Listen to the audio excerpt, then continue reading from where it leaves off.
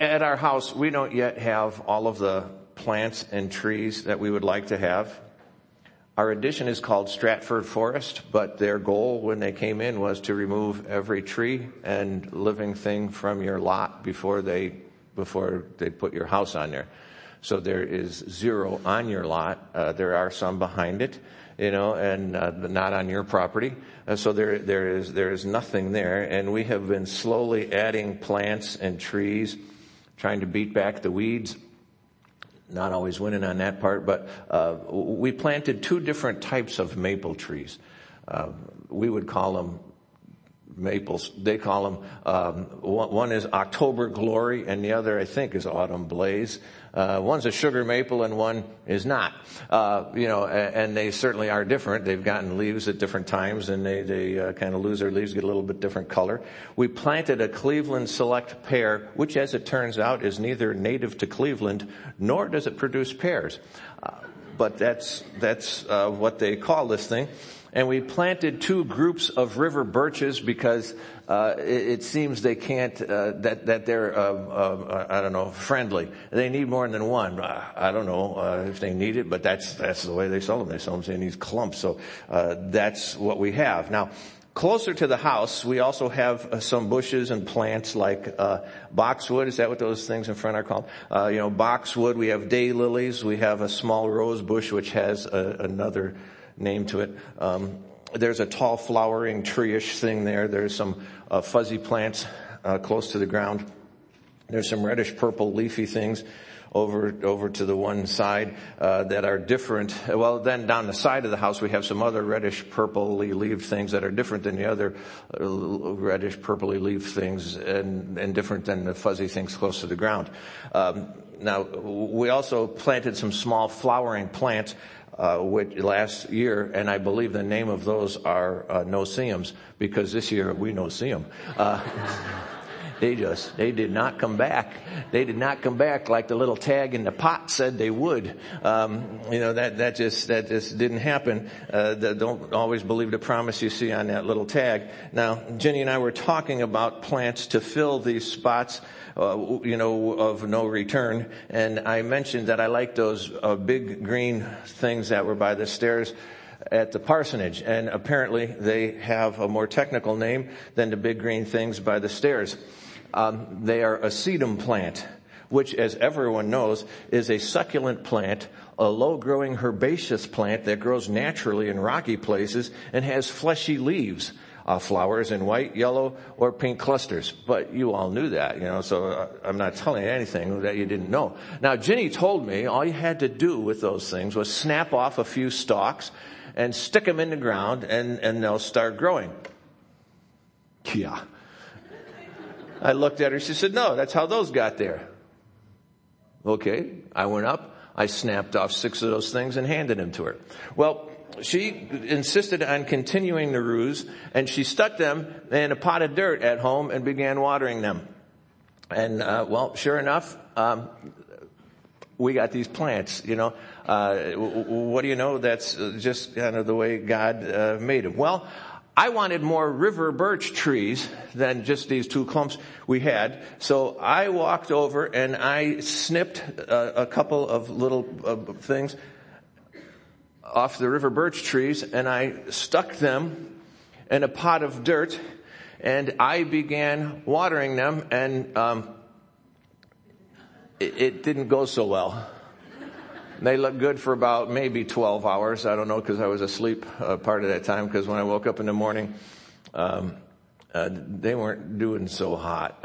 It didn't, who knew? I mean, she was pulling my chain, apparently not, with the sedum plant. So, here we were with the river birches and, I guess I'm going to have to do it God's way, the way God intended, as opposed to just my own plan there.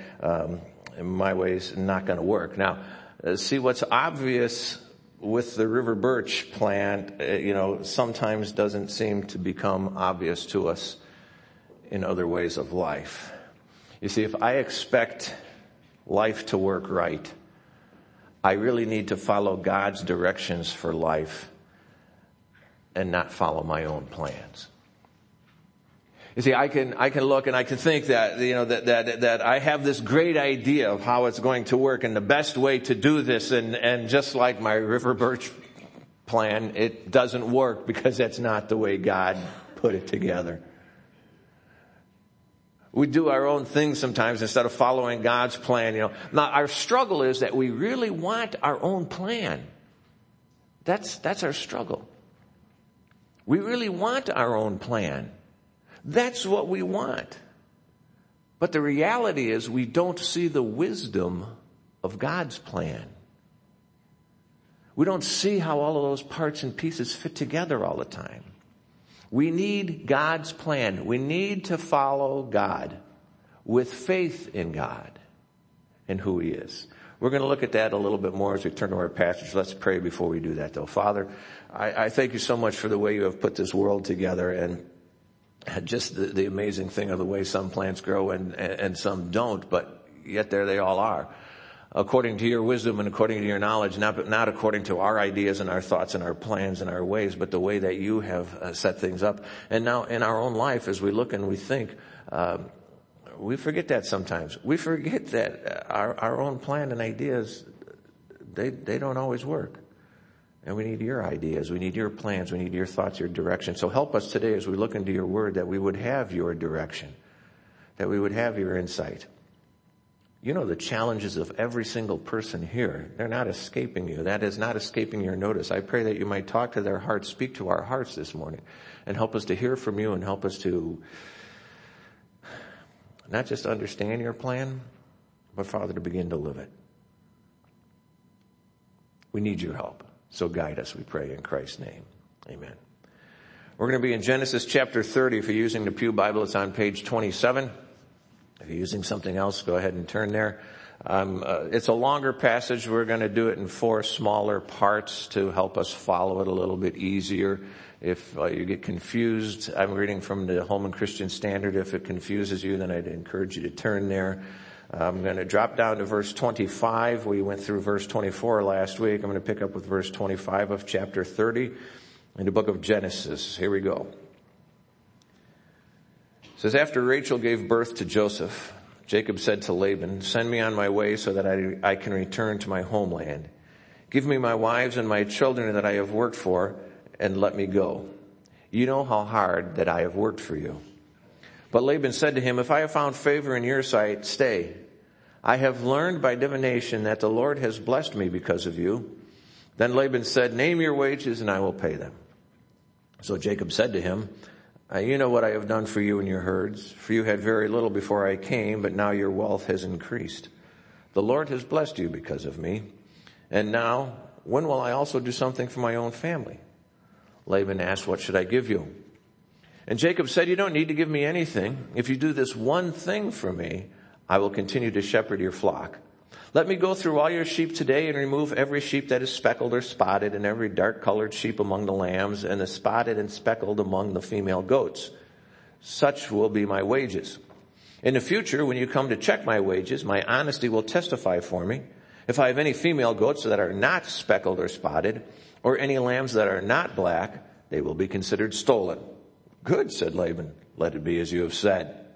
That day, Laban removed the streaked and spotted male goats and all the speckled and spotted female goats and every one that had white on it and every dark-colored one among the lambs, and he placed his sons in charge of them. He put a 3 days journey between himself and Jacob. Jacob, meanwhile, was shepherding the rest of Laban's flock. Now, we're going to pause there. Laban and Jacob both knew that Laban was better off with Jacob there. Look at verse 30. He says, the Lord has blessed you because of me. They both knew that. They both realized it. Laban knew it there, and it was an obvious thing. When I was looking at that, I think even today, God places people in companies to bless them. I believe God wants you to be a blessing to your employer. He wants you to be a blessing to your coworkers as well. Do you look at your job that way? Do you realize when you go to work, you bring Jesus? If you have a relationship with Christ, if you have a relationship with Jesus Christ, when you go to work, you bring Jesus into that workplace. You might say, well, I'm the only Christian. Well, then it's a good thing you're there. I mean, seriously, it's a good thing you're there. Because when you go, then you bring Jesus into that place of employment. And I also think, as I read this passage, I think, that God blesses companies where faithful Christians work. I think he blesses those places where faithful Christians work. That is one of the ways that God works. One of the things I do know for sure as I look at this passage is that God will bless others through you. He will and he wants to. He will bless others through you. Part of God making you a light in this world, part of him making you a city on a hill, is that you may bring light and joy to others. That you would be a blessing in others' lives. That's one of the things he wants for us. He wants for us to be a blessing in other people's lives. Now Jacob here, as we're looking at this passage, Jacob still did not have a commitment to God. He still thinks he is master of his own domain. And now God is going to deal with that later. He's going to, in a big way, he's going to deal with it. As we go on in this chapter, you'll see, in the next chapter, the first part of it, you'll see that Jacob begins to catch on. But here he thinks he's in charge of his own stuff. And that's how he's approaching life. But Jacob was also God's chosen man. He was the one that God made the promise to. You remember he made it to Abraham. He made it to Isaac. He passed it on to Jacob here. He said that God would be with Jacob wherever he went. As he was leaving the land, as he was leaving this promised land, as he was leaving the land that was promised, that he was going to get, God said, I will be with you wherever you go. And he said, that he would give Jacob many descendants. Now, Jacob is the first time we've seen where this almost seems like, well, maybe it would be a possibility. Abraham had one son, Isaac has one son. Here's Jacob, and Jacob already has 11 sons and at least one daughter. That's what we read, as we were reading earlier last week in chapter 30. He already has 11 sons and at least one daughter. I say at least one daughter because later, as you go through Jacob's family line, it tells you that he had more than that. And God also told him that he would give that land to Canaan, to Jacob and his descendants. And when he met him at Bethel, remember he said that the land that you were sleeping on, I will give you that land that you're sleeping on, and this is all going to be your land. And all of these would be fulfilled as God said. Now Laban here, as Jacob and Laban are discussing this, and Jacob wants to leave, and Laban says, no, don't go. And then Laban tells Jacob to name his wages. Just like he had 14 years earlier. At that time, Jacob chose to work for Rachel to be given to him as his wife, if you recall. He said, you shouldn't work for me for nothing, name your wages. And he says, I'd like your daughter Rachel, I'd like her hand, to be my wife in marriage. And I'll work 7 years for that. And Laban said, yeah, good deal. Well, then what happens is after those 7 years, Laban deceitfully gives Jacob his daughter Leah, the older one Leah, as his wife instead of Rachel as he had promised to do. Well, then after that, he says, well, then you'll fulfill, your marriage week with Leah, and then I'll give you the younger one. I'll give you Rachel as well. And so that's what happened. So 14 years. Now in verse 31 here, I think, I believe we again see Jacob trying to direct things according to his own plan instead of seeking God's direction. You see, Jacob has an idea of how he wants things to go. Jacob has an idea of how he can get ahead. And he begins to lay it out there for Laban. We don't see anything in here at all where Jacob gets direction from God or even consults God or even gives God a wink and a nod. He doesn't do anything here. And then you also have Laban here. And Laban's trying to control things. Because notice, Laban agrees to the offer, but then what does he do? It says that same day he sends his sons to remove all of those goats and lambs that Jacob said he would take as his payment. He removed those, and then he puts 3 days distance between Jacob and what was supposed to be his wages. You have two men here who are both trying to work their own plan for their own advantage with absolutely no regard for each other because they had no regard for God. You see, if you leave God out of the picture, you can expect a mess. You can expect a mess. So when you go to work, if you go there and you leave God at home, if he doesn't enter into in any way the type of employee you are, the things you talk about, the things you discuss, if that never even comes up, if there's no difference between you and those around you, then what's going to happen there is God's left out of the picture and it becomes a mess.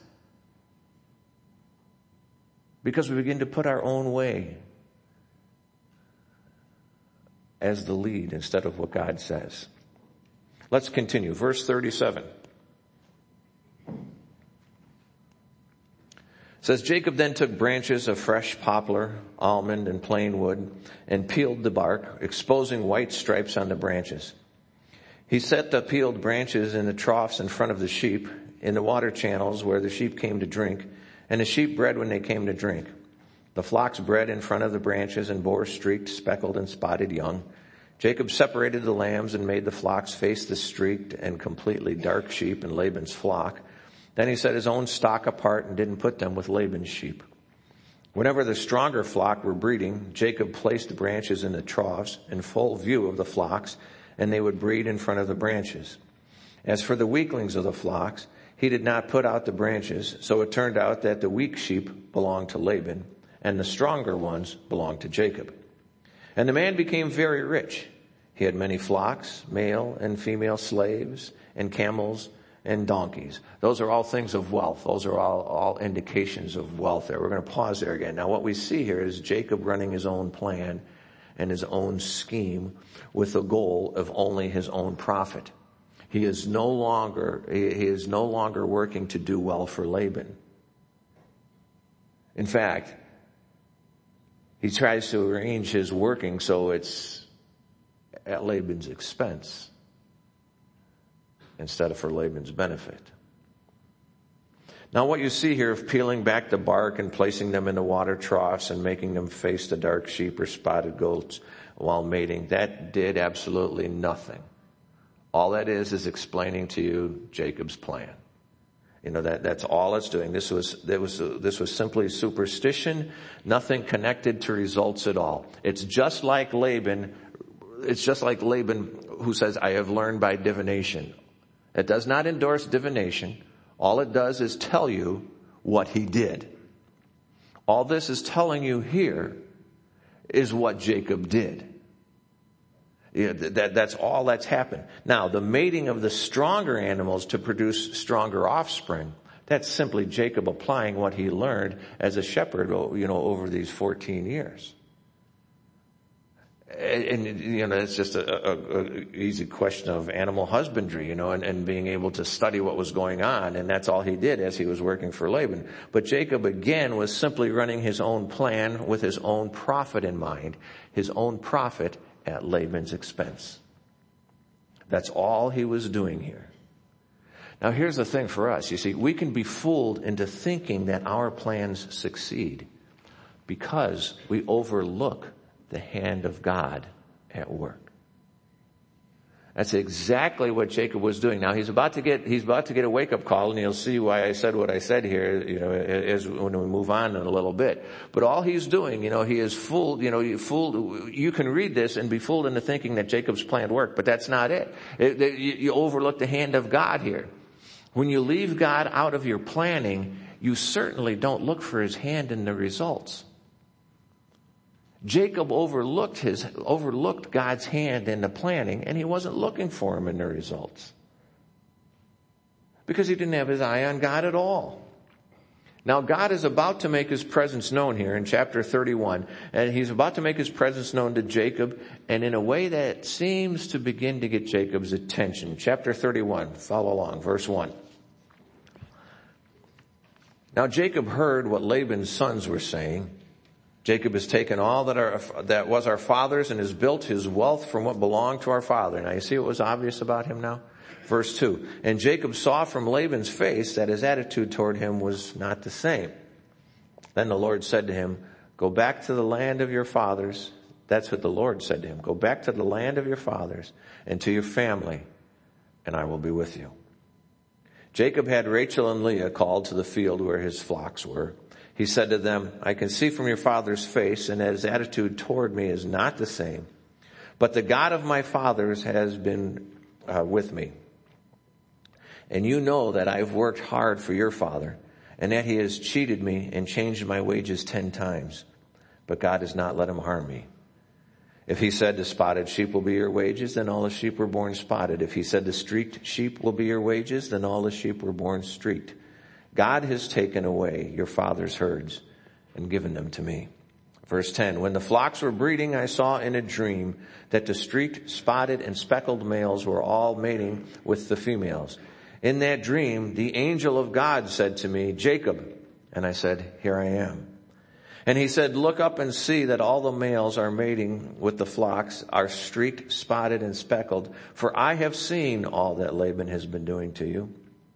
I am the God of Bethel, where you poured out oil on the stone marker and made a solemn vow to me. Get up, leave this land, and return to your native land.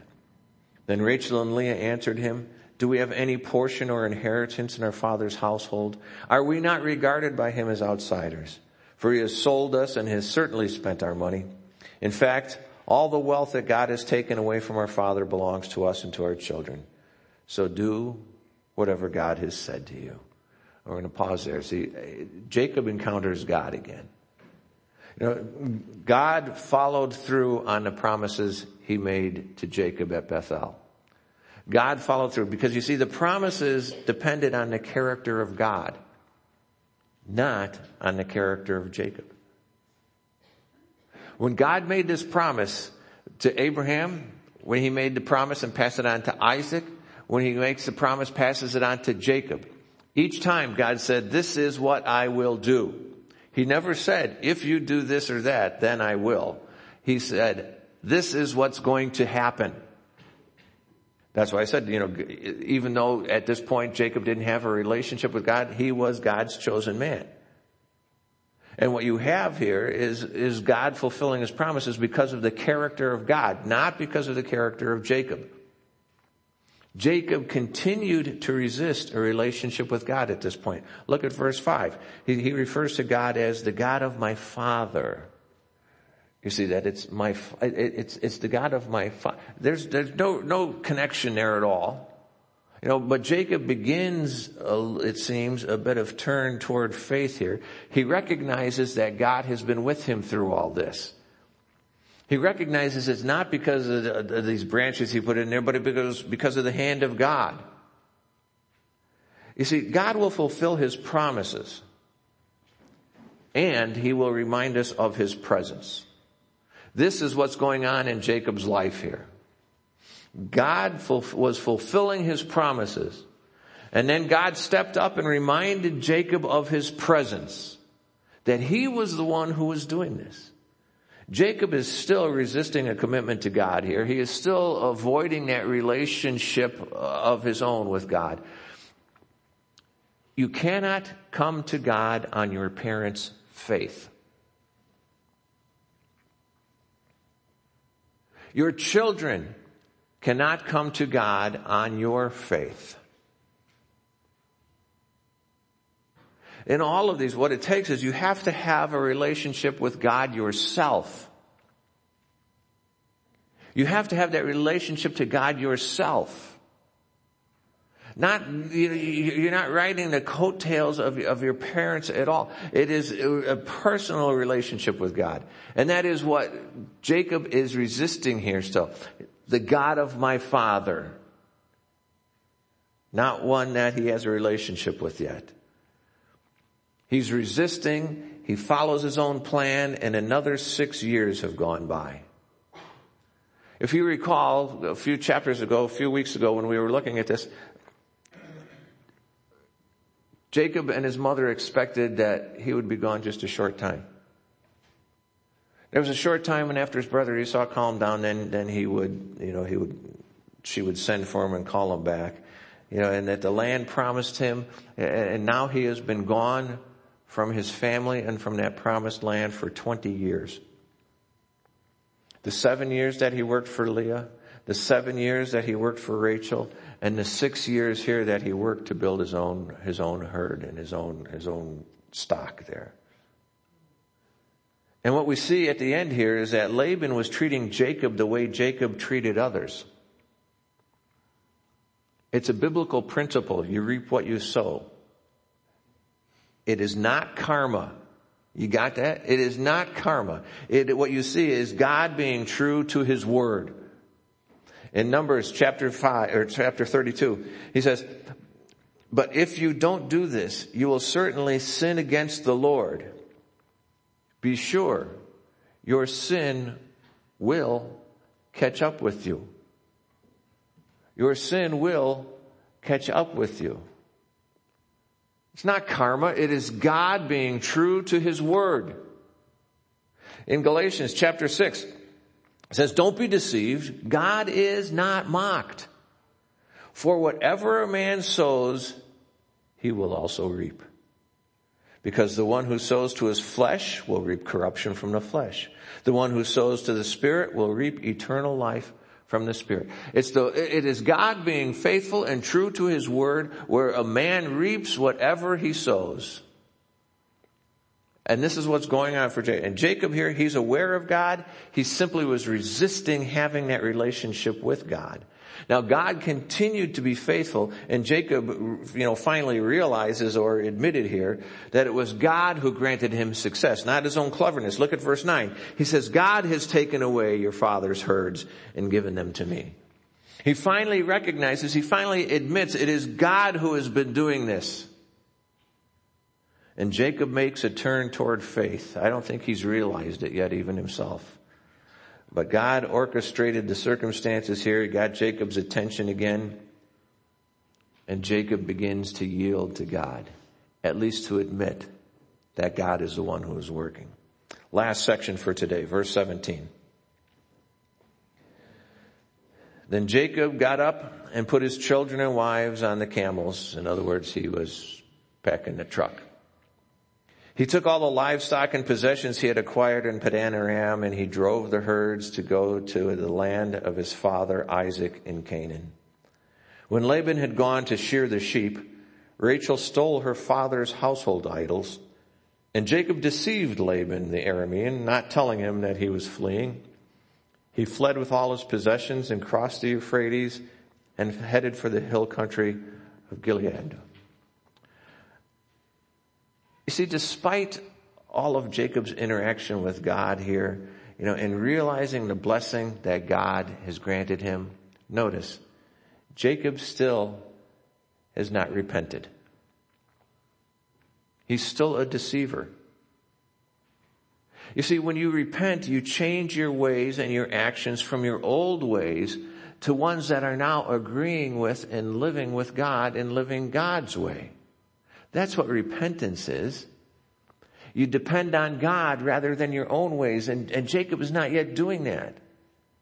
He has not yet repented. He has not yet turned. And we see the same from Rachel. Jacob and Rachel both, they've not made a commitment to God yet. In fact, we see here Rachel steals one of her father's idols before they leave. You see, we do foolish things when we don't follow God. You could word that, we do sinful things when we don't follow God. God wants us to recognize his presence. God wants us to recognize his working in our lives. God wants to be honored as the source of our success. You don't see that happening here at all with Jacob and Rachel as they flee. Our strategies, our ideas are hollow replacements for God's leading. We trade reality, God's leading, for empty, hollow ways, our own ideas and our own thoughts, our own short-sightedness. Let's be realistic. You have ideas about what's going to happen on this afternoon. But you don't know for sure, do you? You have an idea what's going to happen this week, how this week's going to unfold. You have some thoughts about what you're going to do on Friday. But the reality is we don't know, do we? Because what we do, you see, we begin to trade and we begin to, come up with our own strategies, and we put our own strategies and ideals there, and they are hollow, empty replacements for God's leading.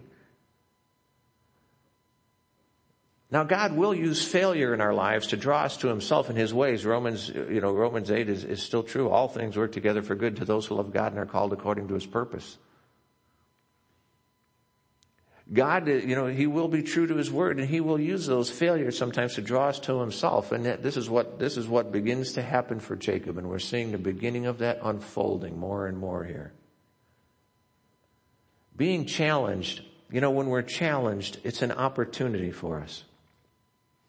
It's an opportunity to grow, or it's an opportunity to shrink back. When that challenge is there before us, we have an opportunity to grow and to begin to follow God, or we have the opposite opportunity to just step back and not follow him. Every challenge is there for us to that. And up to this point, Jacob has used them as an opportunity to shrink back from God. But he is starting to turn toward faith that's going to unfold in the weeks to come here. But what I learn here is God's people choose God's way over their own plan. We choose God's way over our own plan. God's people, those who have a relationship to God, choose God's way over our own plan. Now, understand, this does not mean that we don't plan. This is not what I'm saying. I'm not saying we don't plan. But we don't plan without God. We don't plan without God. And we don't plan with God in a lesser place in our living. We plan with him in first place. We plan with him doing the leading. Turn toward faith. Choose to follow God's way. Choose a relationship with him. Choose to live that relationship with him. Let's pray.